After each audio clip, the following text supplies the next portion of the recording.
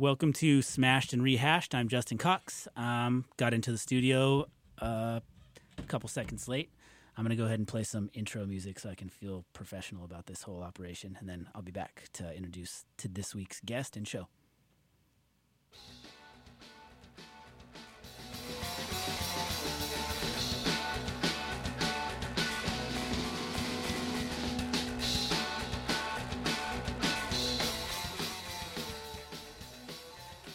All right, like I said, I'm Justin Cox, and the show is called Smashed and Rehashed. And our guest this week is David Lindsay, who plays in a couple of bands in town. And I'm going to ask him about that in just a second as I'm like doctoring up microphones and stuff as I get settled here. David, go ahead and say hello so we can make sure your microphone's hot. Hello. And everything. Welcome to the show, and thanks a ton for coming across the causeway and being on. Oh, thank you for having me. Cool. So David and I can't remember exactly when we met, or we met at the band I play in played our first show was at the Stag in Woodland, and you were drumming for Creepy Little Legs. I don't know if we ever talked that night. Probably just met each other. Probably, yeah. But later on, played some shows together, and then I wrote a story for Submerge about the OMulligans when you were putting out your album. Yes, it was awesome. So the OMulligans, when did the OMulligans get started? Mulligans, that's my high school band. That's basically, we started in the winter of 2003.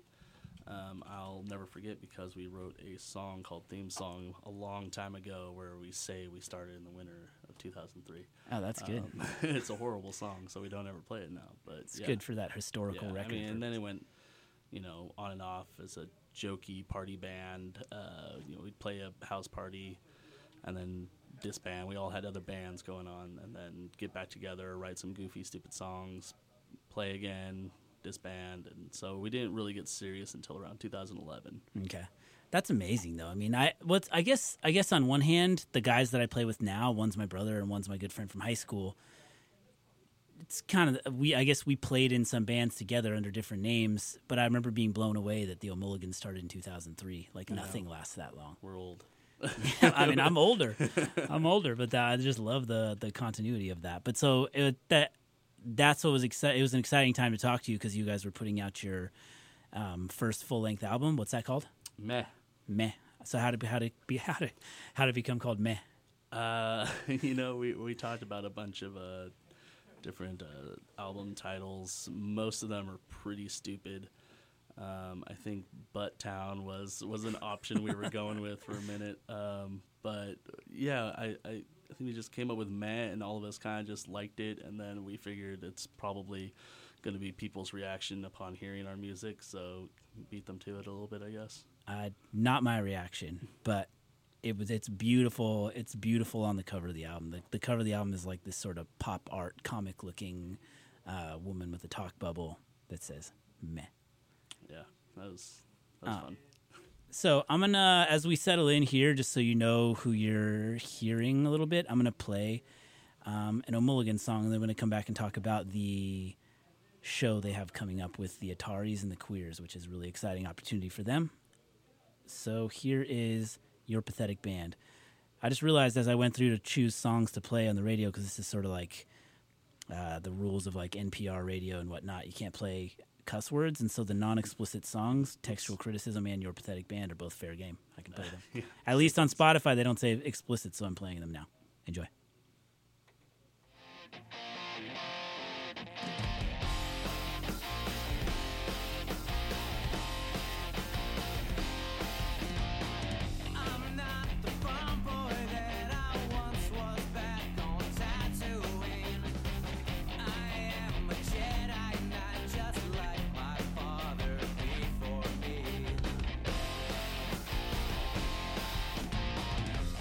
Not the senator.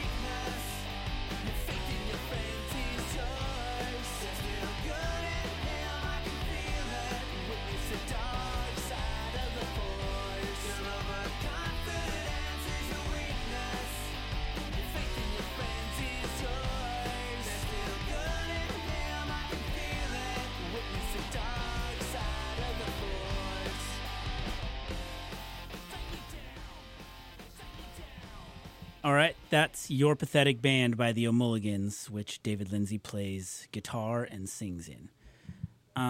So who does the songwriting in the band? My bass player Jeff and I both write the songs, usually apart, sometimes together. Sometimes we'll all just get in a room and, try to write Descendants ripoffs, and we'll see what happens. Everyone, whether they say it or not, is writing ripoffs of something at all right. times, I think, right? Come a little closer to that. Absolutely. But influence-wise, it does feel like the OMulligans is pulling from. It's funny. There's some sort of like nostalgic subject matter stuff in the words you're singing about, and then also in sort of the sounds and influences. It feels like a direct extension of maybe the music and cultural stuff you grew up on. Yeah, I mean, we like all different kinds of music. We just kind of settled on pop punk being the only thing we could play half decently. So that's kind of what we went for, and I love the music. We all love the music, so it's fun, and that's kind of the goal. Whatever, if we laugh or have a good time, then that's good enough. And what about your brief little stint as sort of an Irish drunken punk we band? We don't talk about that. Yeah, you do. Explain it. How this is how the band gets its name, and it's. So we in high school, my bass player Jeff and I we were listening to a lot of Dropkick Murphys, and we thought it'd be fun to kind of do like an oi punk band. So the OMulligans sounded Irish enough. None of us, I think, are really Irish, though, so that's the weird thing. Or golfers? Yeah. That's what we said. It's like, it's all right. We'll just say it's golf terms, Wrote a few songs like that, and they were just horrible. And so we started writing funny songs, and it was not only more fun, but I think it turned out for the best. What was it about the OMulligans as this sort of fun, jokey side party band that didn't just permanently stop happening, that it was something you kept coming back to? It's fun. I mean, we're singing about, a lot of time we sing sometimes about serious stuff, but also it's fun just singing about farts or, just stupid things, and we laugh, and if we're laughing, it means we're having a good time, and that's, the motivation to play music for all of us. So I think I've found, I kind of tried to explain this in Submerge magazine article, but that's kind of what I love about it, is it strikes this kind of fun, carefree enjoyment over, it does this thing where it's having fun and it's light, but then it's not like a comedy record. Like I think I said, it's not a Bloodhound Gang album where you couldn't have, you do switch into songs that are on the more serious side, or not necessarily serious, but also not part of a comedy act or something. I mean, those are the songs that are challenging for us. That's when we challenge ourselves, is when we don't write about pizza or something like that. Those songs are easy; they come easy to us. But we try to write, when we try to sit down and write a really good song, that's like it takes us a while. And the serious ones are the ones we have a hard time with. I think good and serious don't have to be equated with one another, that the other ones are good too, but that I don't know, a lot of those punk bands, especially in that sort of heyday is the wrong word, but that's sort of, I mean, pop punk was massive in the 90s, but like Green Day did some of that, Goldfinger did some of that, but they all had serious songs as well, or sort of, and then like Blink-182 basically was way more on the funny side, but they had their serious songs. It was kind of, I don't know. I think it fits well with that music. Yeah, I mean, me personally, I'm a huge Green Day, Blink-182, Descendants, Vandals. I mean, there's a lot of bands that write like goofy music that is good, and if we can write a song that's 25% as good as some of those, then we're pretty jazzed. Yeah. What, you just went to a Green Day show? How was that? I did. It was awesome. Yeah, in Oakland. It was good. The crowd was really tame. I've never been to like a giant concert like that where I didn't sweat at the end of the night. I went to a little pit, and it was. My pit days are over. I'm old, but I figure why not? But it was a small pit, so I was like, all right, I guess that's that. Where at in Oakland? They played at the Coliseum. Like where the Warriors play? Where the A's play. Oh wow! Yeah, outside right there. Yeah, big outside fireworks. It was a good show. Cool. I once had a buddy who had a ticket for a Green Day show in Sacramento. I think it was Green Day and Blink-182 back like when I was right going to college, and I was coming out of high school, and I got in trouble, and then as debate, I should have just gone anyway, but I got in trouble and then couldn't go, and my friend who plays bass in the band went to this show, and then in like the most insane, crazy. You weren't at that show by chance. I was not. No, okay, I was a fool. In some crazy story that it feels like your friends make up, one of our friends named Blair, who plays drums, really good drummer, was at this show, and they did something where they called out people from, like it's like the thing kids playing and learning how to play their instruments dream about when they go to concerts, and they called up people from the crowd to come up and play, and so this guy played on Green Day's drum set with some other people playing along. Yeah, I mean, Green Day is one of those giant bands that still, I mean, they do club shows every now and then, so it's like I feel like they don't forget where they came from. Yeah. And they're just, if they can give one person the night of their life, then, it's worth it. And that's what it seems like they're doing. Yeah, I think so. Are you going to go to this Punk in Drublic? Oh, yeah. Oh, for sure. That's just like, it's going to be great. That's just like scratching every like itch of nostalgia you could possibly ever have. Good. Combined with like getting old and like drinking beer that tastes better. Right. Well, yeah, I don't drink, so I mean the beer part doesn't excite me.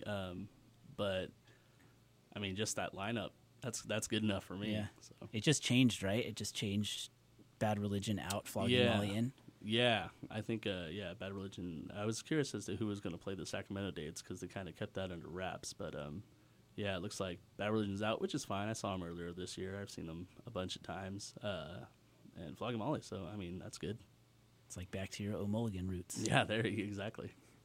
All right, so this Thursday, what's happening this Thursday for the OMulligans? Oh my God, this Thursday the OMulligans are opening for the Ataris and the Queers.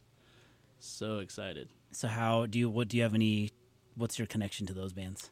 I mean, growing up just listening to them, the Ataris, like when I was in high school, man, the Ataris, I have all their albums. They were a huge band for me. That was just something that I just thought the lyrics were just really honest and the music was great. And I mean, the Queers, like as far as, I guess it's known as Ramones core. Yeah. But, good pop punk that's, you could chew bubblegum to. That's the Queers are great. We were lucky enough to play with them last year, and nice guys, and we're really happy to be able to play with them again. That's cool. Yeah, that sort of Atari's moment in high school where, I don't know, that San Dimas High School Football Rules is just it's a great pop punk song. It's just so a perfect song on all. So good. And it sort of hits, it's sort of quintessentially of that moment. It's that kind of emo pop punk referencing a movie from the 80s, and it just feels that's just an amazing song. Really it's good. A great song. I'm excited to see them too. And so where is that? Tell people when and where. The OMulligans, the Queers, and the Ataris are going to be in Sacramento at the Blue Lamp this Thursday. That is on the 10th of August. How much are tickets, and how can people find them? Don't tell them to go get them because you're not allowed to do that on the radio. But really? You can't make a sales pitch, but you can sort of. Well, man, tickets are $15, and they can be found at, I think it's Blue Lamp. The Blue Lamp's website. Blue Lamp's website, yeah. So I'm not going to try to get people to buy those tickets, but man, if anybody wanted to, that'd be the place to do it. Wouldn't dream of it. All right, so something I had known about the OMulligans and gotten attached through interviewing you guys, and then doing this story for Submerge, and then getting to see you and play with you. But our guests last week were Josiah and Idigod, who run the stream, and they stream local bands on Monday nights at 7. And not the band they did yesterday, but the week before that was Freature, and I had never heard of them, and I just get this like Facebook Live alert that the stream is going live on Monday night, and I always click it and watch, and first thought like, wow, this like I like this kind of music. This sounds good to me, and it was definitely louder than the cell phone microphones were able to handle, which was something I talked about with Ada God and Josiah, which I love I love the simplicity of their operation. Lo-fi. Yeah, totally lo-fi. But it just sounded so good, and then it was like a minute and a half in that I was like, wait, that's David. I didn't even know that this band exists. So what's Freature? Who are those guys? How'd that come to be? Freature, I'm actually playing drums in that band, and that features my best friend Kyle Graber on guitar and vocals, and my very good buddy Josiah Gathing on bass and doing backup vocals. I've been in bands with both those guys in the past. So Kyle had moved down to LA and kind of came back to Sacramento, and he and I were instantly like, hey, let's play music again. So we did that, and we didn't really know what we were going to do, but I'm horrible. Alternative rock, I guess. I don't know what to call it. Rock and roll, indie rock, whatever. Sort of like, feels like kind of rock and roll infused. There's definitely some punk music to it. Yeah, it's got some aggressive stuff going on. But yeah, so I'm really excited about Freature. It took us forever to come up with a band name. Freature's good. Of course, I know that there is a Screecher. That is a band from Sacramento, and I was like, uh-oh. But get that bill together. Get to work on it. My bass player, Josiah, thought we should play a show with them, and we'll have a Screecher, Freature double feature, and hopefully we can do that sometime. Screecher, if you're hearing that, make it happen. Shout out. Yeah.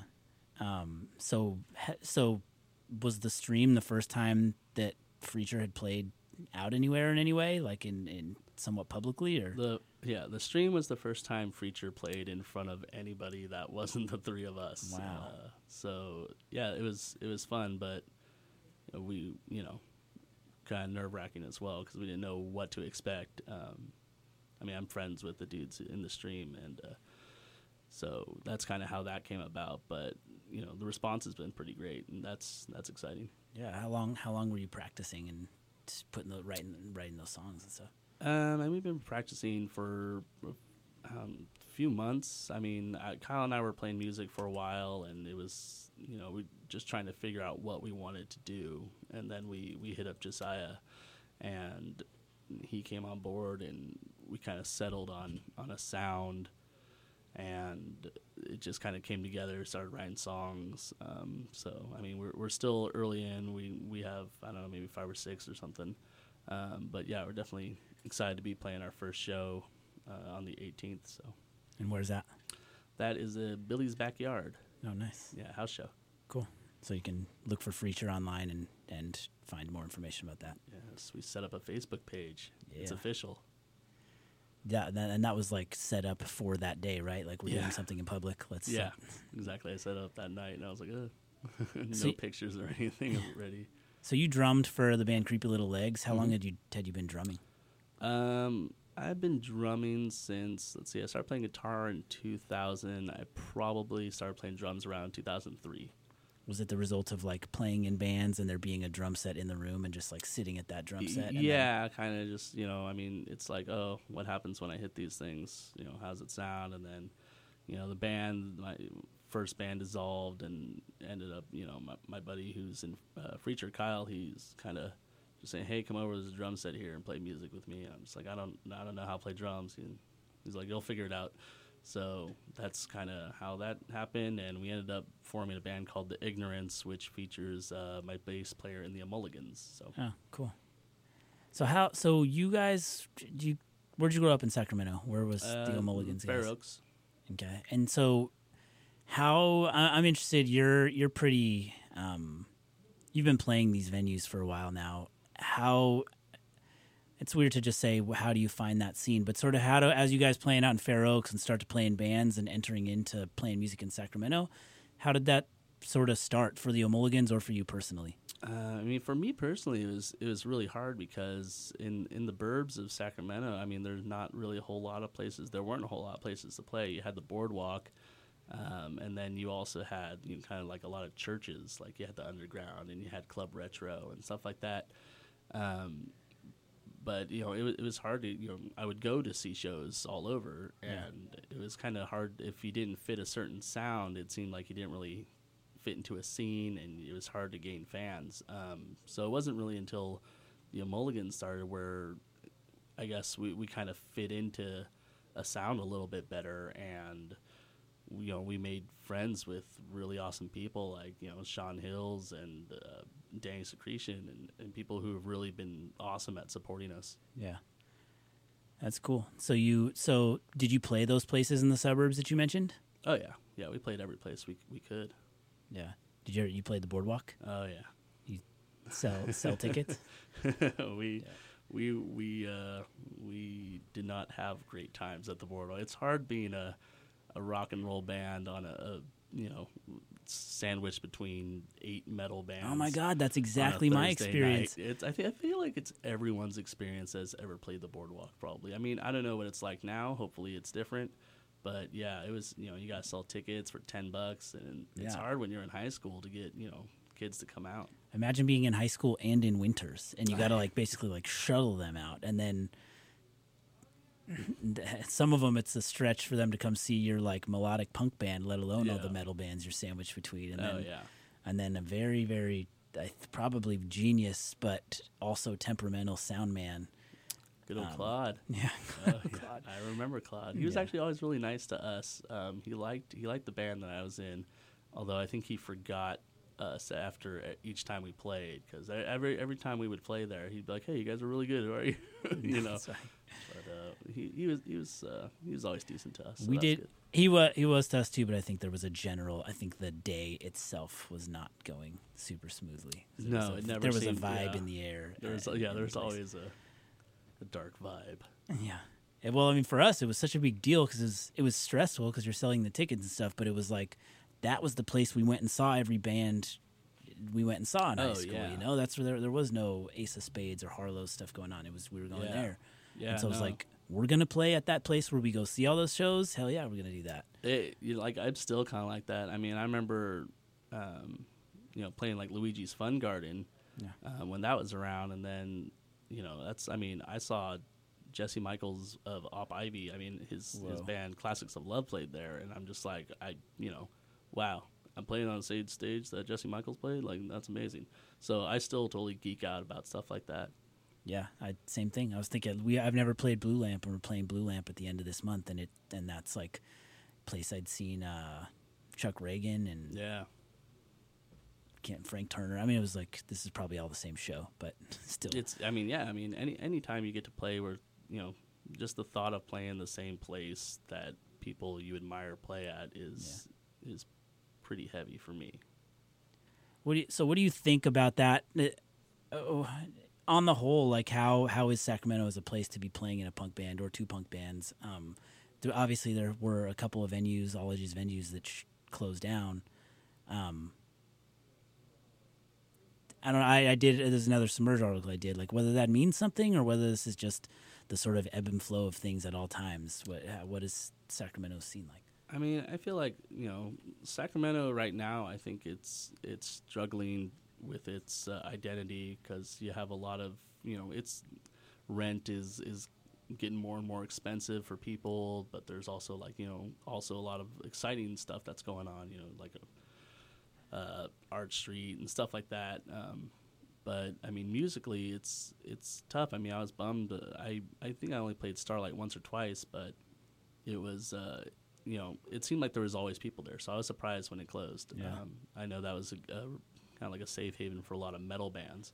But I mean, it's Cafe Colonial and the Colonial Complex. It's a saving grace for a lot of bands, and I mean the fact that it's all ages. It's a place that we love playing. I'm really happy it's there. It's an amazing resource. We were talking earlier about the sort of barrier of entry to getting started, and that place is just key to that. Yeah, absolutely. So I mean, for me personally, I think the more places where anybody can play music, the better. So hopefully it's Sacramento will make up for losing Naked Lounge and Starlight.